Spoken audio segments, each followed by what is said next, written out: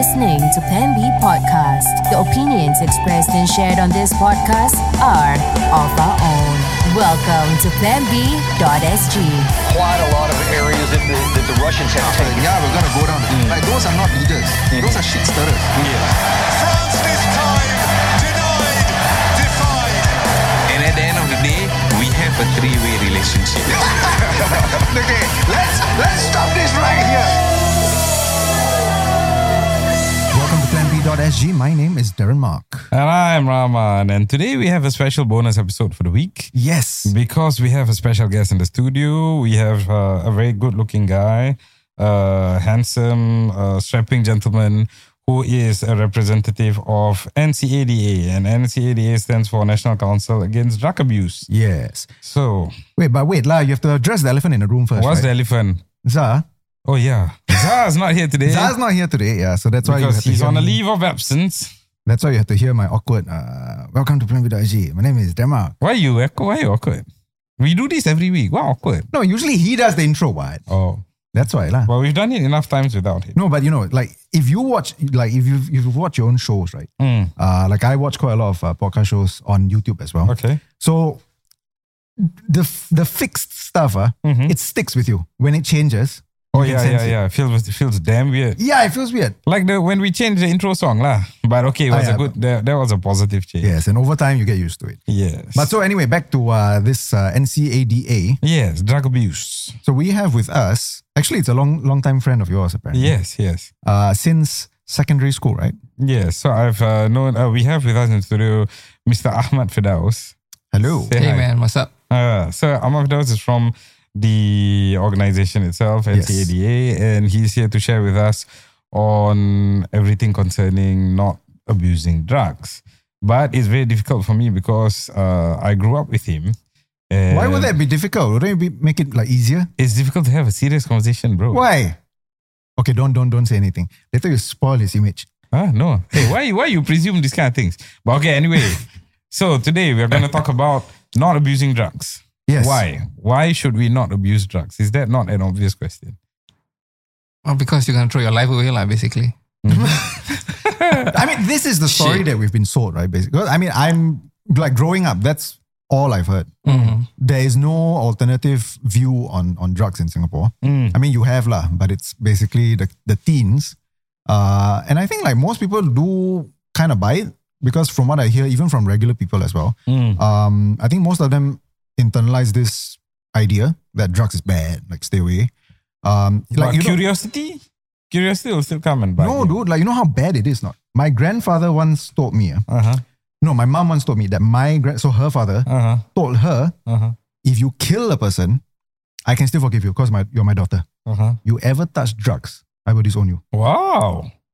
Serious? It quite was that hardcore. bad. Yeah, it was hardcore. I mean, I don't know if it's like a generational thing because my granddad was like, I mean, he's like in his 80s now probably. Yeah, but you see, last time we had a lot of like this kind of opium, heroin. That was the thing then, right? Opium, heroin, and all kinds of other nasty things. I think it was the opium because he used to work like on the ships, yeah. the docks. So he saw a lot. I think. Then things moved, right? Over the years, there's a lot of like meth, crystal meth, there's LSD, there's shrooms, there's all kinds of whatever shenanigans that came about after the 70s. And then now today, I don't even know what's popular anymore, but the reality is that there are countries that are moving towards an open drug use Yes, kind of yes, thing. yes. Like Thailand now, every time you come back to Singapore from Thailand, they're going to do a quick urine test. Yeah, like recently I had a friend who went to Thailand and I told him, I was like, you be very careful what you eat there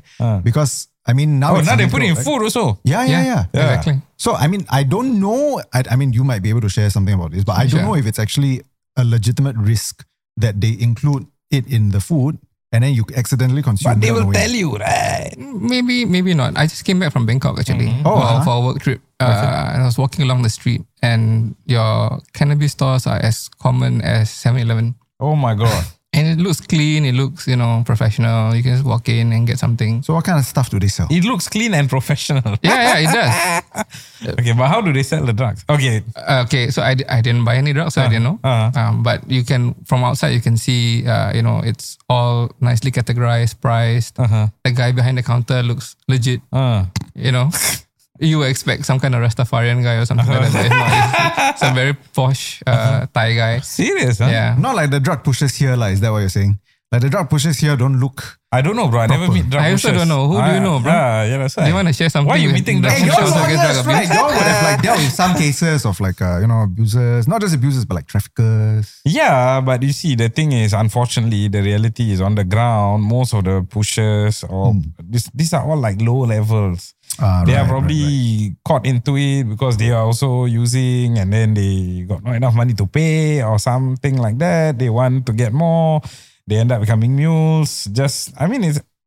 And that I think is an exemplification of why it's bad. Yeah. Because once you get hooked, you cannot tell right from wrong. You will do whatever it takes. I don't know whether you remember a few, I think about a year and a half back, there was a very big case.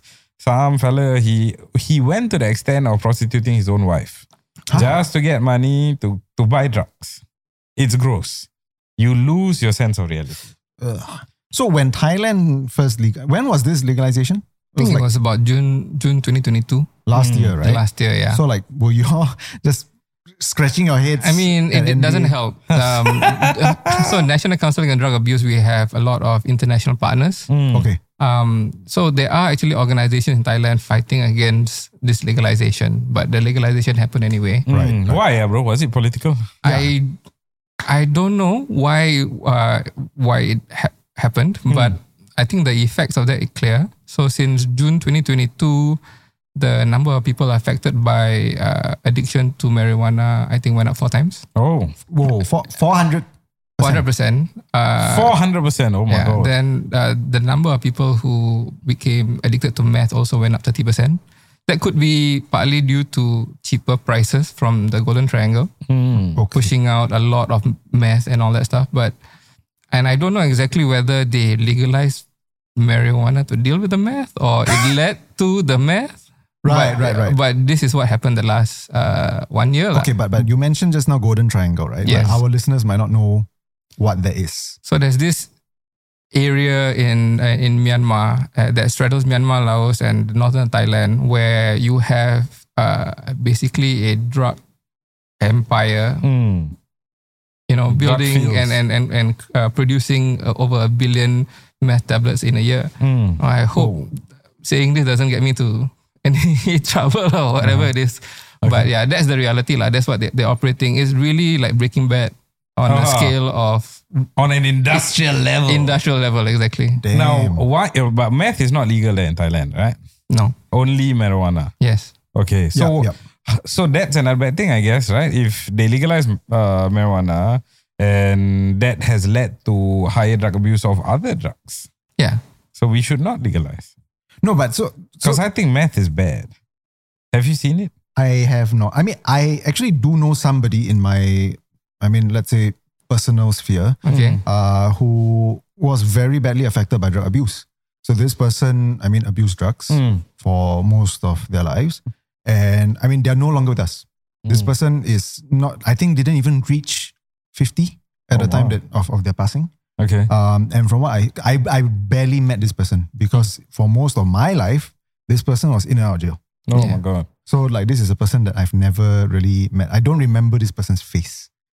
And I could see the kind of damage that it caused to the people surrounding him, his parents, his siblings. Because they tried to help, right? And if you have a person who is very close to you, who is getting into trouble with the law because of this kind of nonsense, and you want to help, but you're not exactly well off to begin with, what do? You end up selling everything, right? No lah, you asked for help from NCADA lah. Okay, maybe back then they didn't know. But actually, wait, NACADA has been around at least since the 1990s, I think. So and we also have NAMS, the National Addiction Management Service. I think it's with IMH. Yes. So You check yourself in for that, right? Yeah, you Whenever- get rehab. Yeah. Oh, really? Yeah. Yeah. I didn't know this. And I mean, like, so like legal services, for example, they also provide like legal clinic-ish kind of thing. The legal what? clinic is always there, lah. But Oh. so you have class and you have the Okay. for drug offences, right? Yeah, the offences. But for the rehab and all that, it's definitely there, lah. So you can check yourself in and get some help.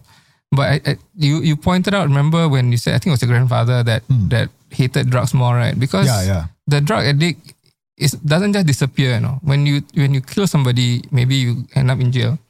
But the drug addict, comes in and out of your life and will always break your trust. And after a while, it just destroys the relationships. It's true. It's true. You just become desensitized to it because like you can be like over 10 years in and out, constantly breaking promises, sometimes like implicating you in trouble because of, that nonsense. But you see, the problem is, right? Okay, so I will say that, I mean, I'm not in two minds, lah. But the way the Western media portrays things, like drugs, okay, well, nothing. You take a spliff, it's all right. I think, of course, we talked about how we have large media personalities who do drugs openly, and then that has constantly become like a reinforcement. But everything that you have said just now, you sharing your past, I think not your past lah, but people that you know. Disclaimer. Yeah, I think it barely scratches the surface because you see, like the other day I had these two ladies came to my office, right? They said they wanted to, do the necessary paperwork to take care of one child. And I said, why you need to take care of this child? Basically, they wanted to apply for guardianship. So they said no choice because the mother's already in jail, father going in soon. Why? Because both on drugs. Hey. And then I say, you want to adopt, don't want to adopt. Oh, unlikely for them to agree to adoption or anything like that. But somebody basically needs to step up to be responsible to take care of the child. Then I said, yeah, but then if you don't go for adoption, for example, when the parents come out, they can ask for the child back. It's going to be difficult. It's going to be emotionally traumatizing for you. To which they both smile and say, look, this is like the fourth time they're going in. Even if they come out, so it'll be a few weeks before going back in. So it is a harsh reality. But then the other day also, I chanced upon an Instagram post where there was this lady, she was in the States, and she was sharing about how she lost her husband to addiction. And when I was reading through the post, it was disturbing because you die from the drug abuse, but you leave behind responsibilities, no? Yeah. Your wife, your children, people who actually would have needed your support financially, emotionally, all gone. So it is a big, it destroys families. And that's why we have the death penalty. Okay. But first, before we go there, right? Like, we talk a lot about like the damages that drugs bring. But, nowadays, like the conversation around drugs is there's a difference between like softer drugs and hard drugs. So, I mean, even Where I think got soft and hard? Drugs, what? All bad. No, so like people like online, right, who talk about, they should, maybe they're more in favor of, let's say, legalizing weed. Even they will draw a line and say that, like hard drugs is a no because it really does like destroy you. But they will say that meth is not that bad. No, but I want to check something. You being on the council, right? Tell me, people say you can't get addicted to weed. Is that true or not true? It's not true. But the challenge here is you get shown, or you today get shown images and stories and personalities that paint one particular picture where movies like actors like Seth Rogen, Snoop Dogg, they the marijuana use is quite Who listens obvious. to Snoop Dogg anymore nowadays? A lot of people still don't say anything like really? that. We are that generation. Yeah. Don't say lah. For a while, he was called Snoop Lion. Huh? Yeah, but okay, anyway. Now he became Dog. Yeah. See, we're on the same page in terms of humor. Oh God, okay. You got to follow. But okay, so the sense is, the problem is when you see all these people smoking weed and performing at a high level, you think it's perfectly fine. Yeah. But that's a form of survivorship bias, you see. It's like looking at Mark Zuckerberg or Bill Gates and going, Harvard dropouts means billionaires. Oh, that's true. Yeah, They don't see the rest of the people who dropped. But the reality is for marijuana, you could maybe 5 out of 10, 6 out of 10, maybe you take marijuana at one time, you don't get addicted. But you don't know whether you're the 1, 2, or 3 out of 10 that get addicted. And then it's a bit of a Russian roulette, right? Right. And then in the beginning, you might see it's perfectly fine, or I've had taken it before and I'm perfectly fine. But then the one other guy, your friend, and I've seen this myself, went on to try synthetic weed, went on to take meth, and then bipolar disorder. Synthetic weed. Yeah. What's synthetic weed? Yeah, what's that? So it's the THC compound is artificially made rather than from the herb lah. Okay. From the marijuana plant. So that's nasty stuff. I mean, isn't it just like a replica? I mean, The effects are worse. I wouldn't know. Nice try, but I wouldn't know. But like the consequences on some of the people I've seen who've taken synthetic weed is really quite bad lah. Oh. And some people are just, I guess, predisposed to getting addicted. And they move on to try meth, end up heroin, and then it's just really downhill. So when you say soft drugs, hard drugs, I guess the technicality is there, but you don't know whether you're the guy that is just going to end up down that slope. Yep. Yeah, but okay, so even if it's bad, right? If you just look at the way that things are moving around the world, some people will feel that, it's actually just a matter of time. Like before even we legalize it. Well, I hope Singapore continues to have the confidence and the backbone to draw a line when necessary lah, right? And I think Singapore does have that lah, right? So when it's something, even though everyone else is doing it, if we think it's wrong, we should say it's wrong lah. Yep. Right? But I mean, think about it. In some countries, you may not have a strong control over the drug situation, right? It's very hard to police the borders and enforce and stuff like that. So you might as well take a harm reduction approach and go like, okay, I can't stop you from taking this, but take it safely. It's not something that we need to get to because we are preventing harm. We are enforcing and controlling it. Nice. Right? And I think we always underestimate how bad it can get. Because we are actually a regional node so close to the Golden Triangle. Can you imagine a billion meth tablets going through Singapore Oh my God. to many other places? Singapore society, all the kids and the youth are Gone. Yeah, actually, that is quite scary to think about. I want to ask you, see, a few years back, right? Ecstasy was all the rage. All the rage. How would you know? Huh? How would He's I a know? lawyer lah. I He know how knows to the read, cases what? lah. Yeah, it was all the rage. So, but ecstasy was bad. It gives you like bad diarrhea. I mean, can tear your inside, kills a quarter of your brain, all kinds of nasty things, right? Okay. And I think the campaign that the government took at that point in time, going against ecstasy. I remember like they would plaster posters everywhere showing like a fella in the toilet, finish, go up. You know what I mean? It was very strong imaging, just like you see on cigarette packets kind of imaging, but even but people more still harsh. smoke what? Yeah, that one's separate. So this, I thought it was damn effective. Okay, the ecstasy campaign was damn effective because I think it did control. The numbers did go down after that. You didn't get it pushed around at clubs as much, and after a while just died down. I think right now, things that we need to be worried about, like marijuana and also meth. Meth, I think, is just nasty. And I tell you, honestly, the second a person who's taking meth walks into my office, I can tell. It is so goddamn obvious. They are stick thin. They will have cracked teeth. They will shake. They cannot stare at you in the eye for longer than 15 seconds. They will chew on their own teeth. It is, I mean, if I was police officer, it's like easy job for me. You know what I mean? And when you look at a person and you look how bad they look because of the meth abuse, I'm like thinking, why you even want to try? You know what I mean? Then How many of these have you seen? Enough. Okay. Enough. They shake, they'll do this. Inadvertently. So they're not even aware. They're not even aware. They're not even aware. So my question is, why do people still want to do this? Oh, because they don't see that side of the drug abuse, you see. They see the glamorous part. Because the reality is meth is going to hit your dopamine. It's going to hit your pleasure center. It's going to be an escape, right? And that's what's presented to them. But they don't see the consequences. They don't see the cost. Okay. And what the people that can get away with it, maybe, I don't know, 1 out of 10 who can take meth. I've never actually met anybody who take meth and can still perform at a high level. But if there is, then, that might give the wrong impression. Everybody hopes it doesn't happen to them, you see. Everybody hopes that, I can fight addiction. is going to be as, I'm addicted to watching Netflix and I can fight that addiction, so I can fight this. It's not the same. It is not the same. You will lose. Yeah. Yeah, and Because these chemicals in your brain. Exactly. Physical, like, it's Yeah. physical, yeah. Because like, so the person I was talking about just now, right? Like, my dad was actually involved in helping to try to, I guess, help this person into withdrawal. But of course, I think at that point in time, they didn't know that there were services available. So they tried to do it themselves. So they basically, I think my dad told me, it was like, Cold turkey him. cold turkey him. So like they rented a chalet, I think he said at Pasir Ris or something.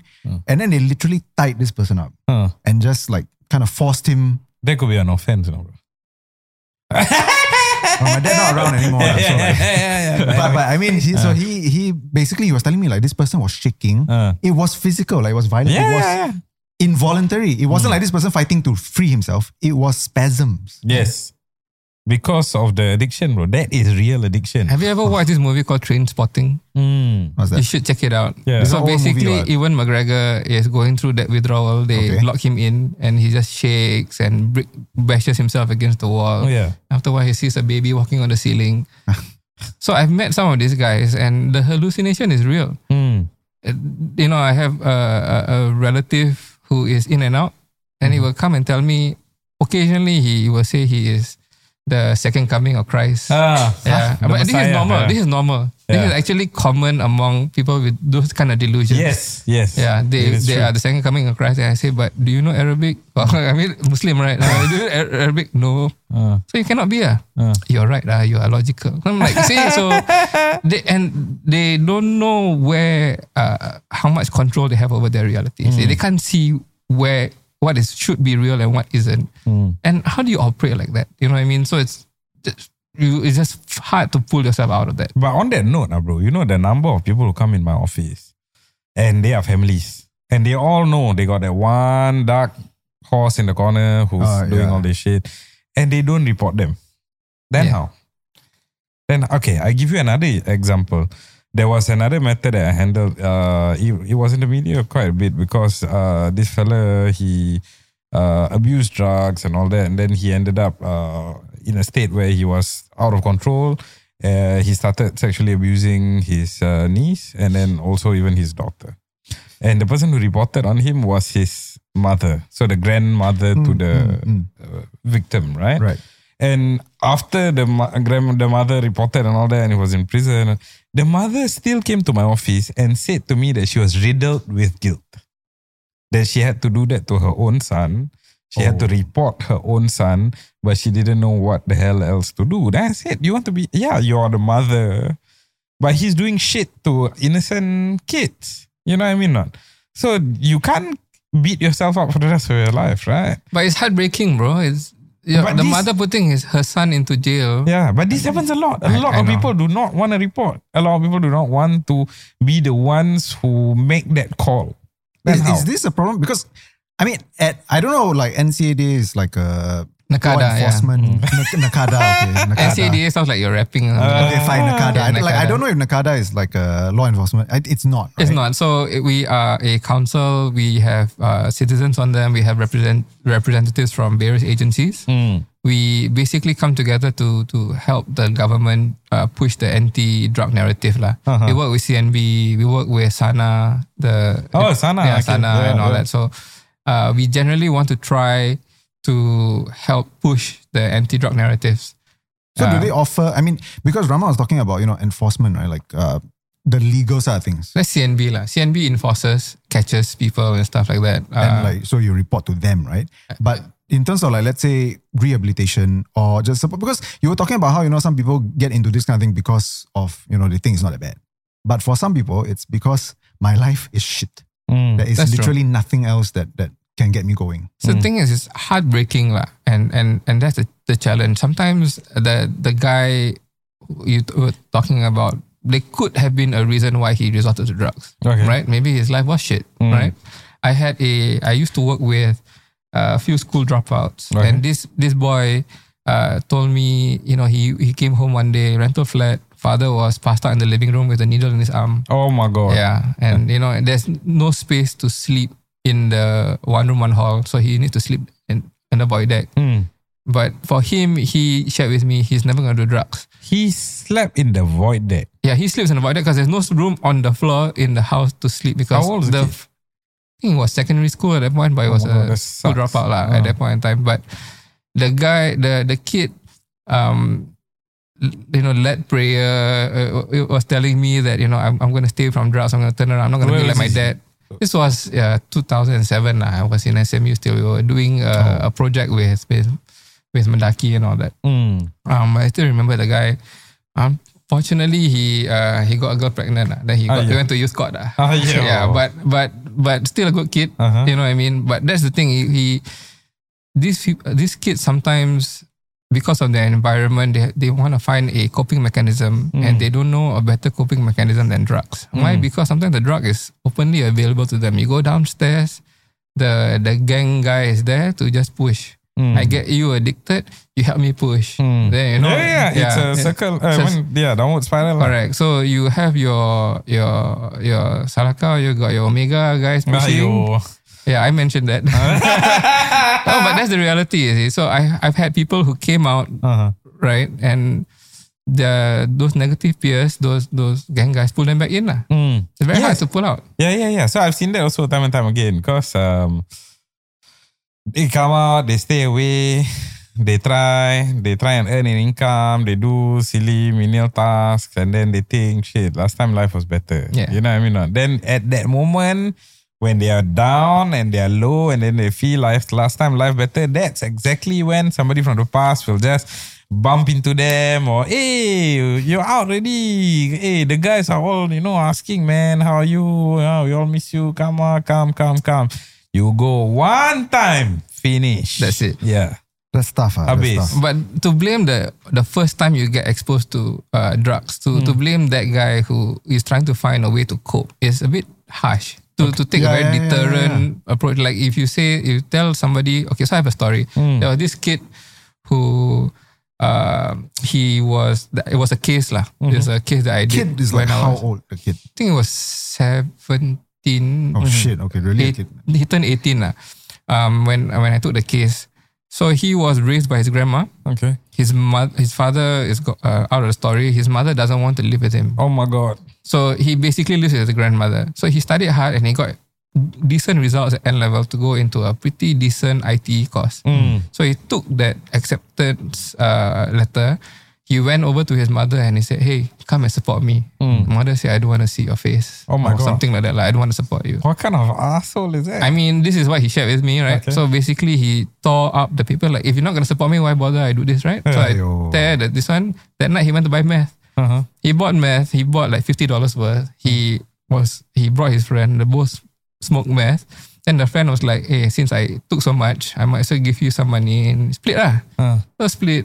Then he got caught. He kena trafficking because he sold to his friend. So at 18 years old, trafficking, and I was trying my damnedest best to get him probation, but cannot. It's very hard. There's a minimum. There is. At that point in time, it was arguable, but I had no precedent.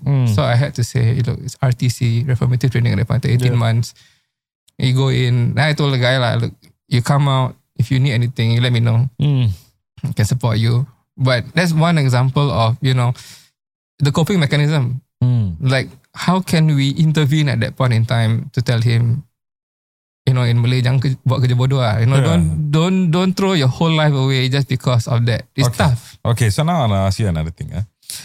In the 15 years or so that I've been in practice, I have seen so many organizations come and go to try and promote drug support post post-incarceration, right? Because I think any person who's gone through that will know that period of time right after you come out from prison, after your first or even second, arguably, is the most important to keep you off, right? So there's a lot of self-help groups. In fact, I think I'm helping a few just starting up. But I want to know, like, how many self-help groups do we need? Because it seems like the story that you just told, the people that I see on a daily basis, they're not getting help. But. And will it help now? How much help do we need to give? I mean, it's easy to say there's not enough help lah. But I do think we do need as much help as we can provide and reach out to as many of those people who need help. But we also need, if you need help, you gotta help us reach out. Just help me help you kind of thing a little bit. But a lot of these organizations take many different routes. One of it is religion. One of it is, hey, let me get you on your feet financially. Some of them, like the Disaster Network, they use interests like sports and arts. Right. Yeah, hey, let's be friends. Let's bond over these things and find your self-worth again and stay away. The idea here is to build a social circle. That's why families are important. So build a social circle, bring the guy in, support so that he doesn't require the negative peers. That's why we need to accept them into a place where they can find value again. And it's difficult because some of them are going to betray you again. Some of them are going to lie again because they can't help it.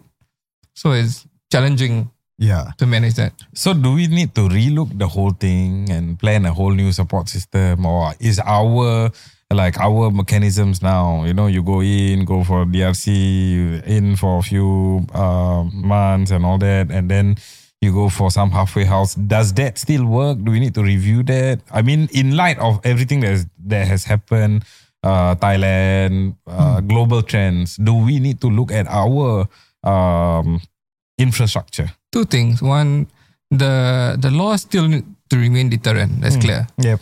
The support system is pretty decent. Our 2-year recidivism rate is relatively low, but our 5-year recidivism rate is still relatively high. What is recidivism? Recidivism means You when don't step like you don't know this. Yeah. But everybody else needs to know, Okay, right? sure.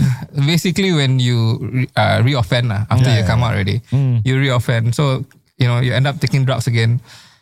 Within the first 2 years, we have enough to kind of support you. And most of the time, they learn to avoid, they have halfway houses, rehab and stuff like that. But closer to 5 years is harder. Yeah. And when the stress of daily life hits you, your brain is telling you, hey, you need that dopamine rush. So maybe the problem is that life in Singapore just needs to get better. Generally speaking. I mean, if you're 5 years clean, I guess. and then, for 2 years you're fine, and then at year 3, 4, then you're like, wow, life here really sucks. Which brings me nicely to the point where I need to take a break. It's been about half an hour talking about drugs. Yeah. Let's take a break and then we'll be back with Ahmad Firdaus and Nakada talking about the other angles towards preventing drug abuse. That's right. So to support their campaign, their ongoing campaign against drug abuse, and to find out more for good conversations honest conversations about drug abuse, you can visit them on their website at whatsyourfix.sg. Alternatively, you can also find them on their IG and TikTok. Just find them on whatsyourfix.sg. Follow them and find out more.